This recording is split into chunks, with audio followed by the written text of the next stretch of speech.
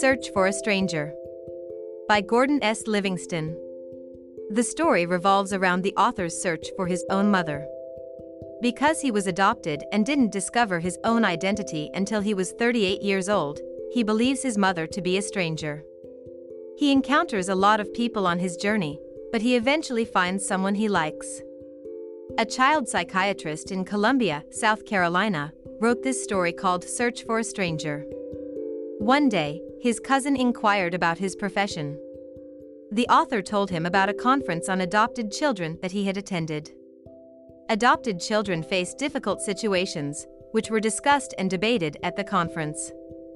Adopted children, it was discovered, require special assistance in order to overcome their emotional challenges.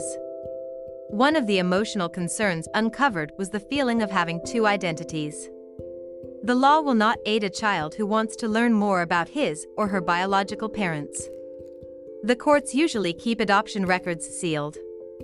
When a child is adopted, however, he or she is frequently shocked when he or she is unable to discover about his or her birth. They believe that there is something embarrassing about their birth, hence it has been kept hidden. Why did the adopted youngsters need to know about their adoption? The cousin wondered.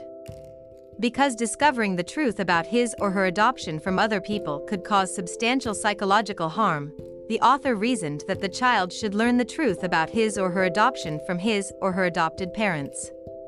The author's fourth child, Michael, was adopted. The cousin went on to ask what he would do if he found out he was an adopted child. According to the author, he will begin searching for his biological parents.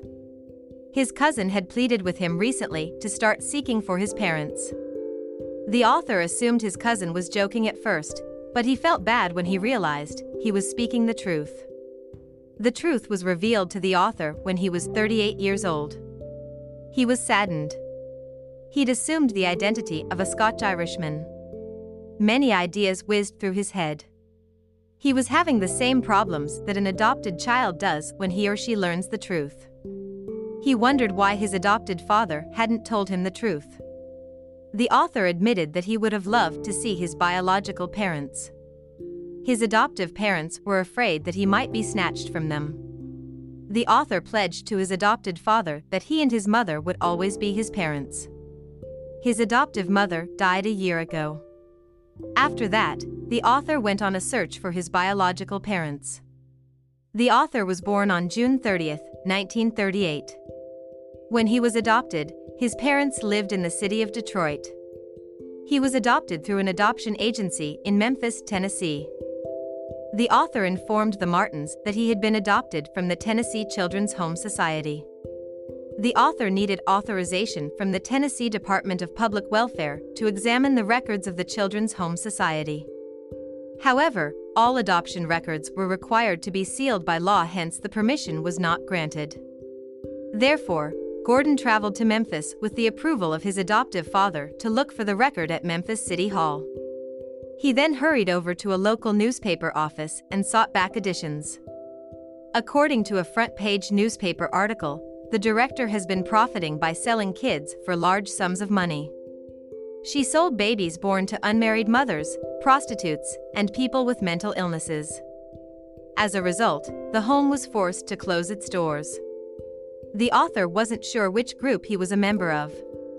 He enlisted the help of a local attorney in his search. According to the lawyer the next day, the author's birth name was Donald Alfred Cardell. His sealed documents were kept in the Memphis courthouse. The following morning, the author and his lawyer went to the courthouse and requested to inspect the records. The documents were delivered to him. His adoption decree was signed on August 17, 1940. His mother's name was Ann Simmons Cardell. The father had abandoned the child, according to the records. A copy was requested by the author. The clerk recognized the author as the owner of his adoption certificate. She seized the adoption decree from him and told him he needed to request permission from the judge to duplicate it. According to the author's lawyer, the author's mother worked as a Mississippi school teacher. The author flew to Jackson, Mississippi's capital, and discovered his mother's name in the academic records of the Mississippi Department of Education. She received her master's degree in teaching in 1952.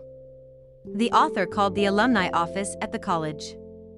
They informed him that Miss Cardell had written to them from Natchez 11 years before. He found the name Alfred Cardell Jr. in the phone book. When he dialed Alfred's number, he learned that Anne Cardell was Alfred's aunt. Alfred told the author that Anne Cardell was living in Savannah. When the author arrived in Savannah, he dialed Anne Cardell's telephone. He identified himself as her son and said he was looking forward to meeting her. She extended to him an invitation to see her. Anne Cardell, his mother, was a graceful elderly lady in her 50s. She brewed a cup of coffee for him. She then started telling the author about his birth. She was raised in a rural Mississippi family. At the age of 28, she'd fallen in love with a gorgeous young man who was a brilliant dancer. She had hoped he would marry her while she was still expecting.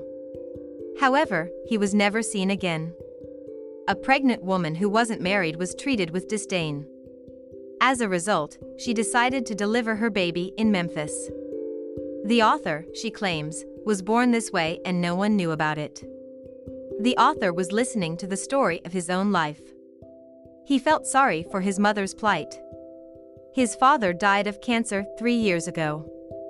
And his mother had a one-of-a-kind method of keeping track of him through her students.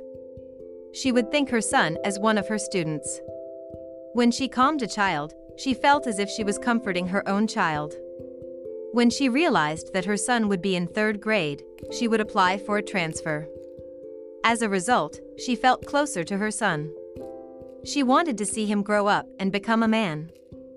Finally, she was happy to see her son sitting in front of her, which she appreciated, and then she pleaded for mercy. She made a gesture with her arms in front of her. For the first time in 38 years, the author made contact with his mother. This way, the author of the story disclosed the mystery surrounding the life of an adopted child. This is a terrifying and distressing story of an orphan's real-life events.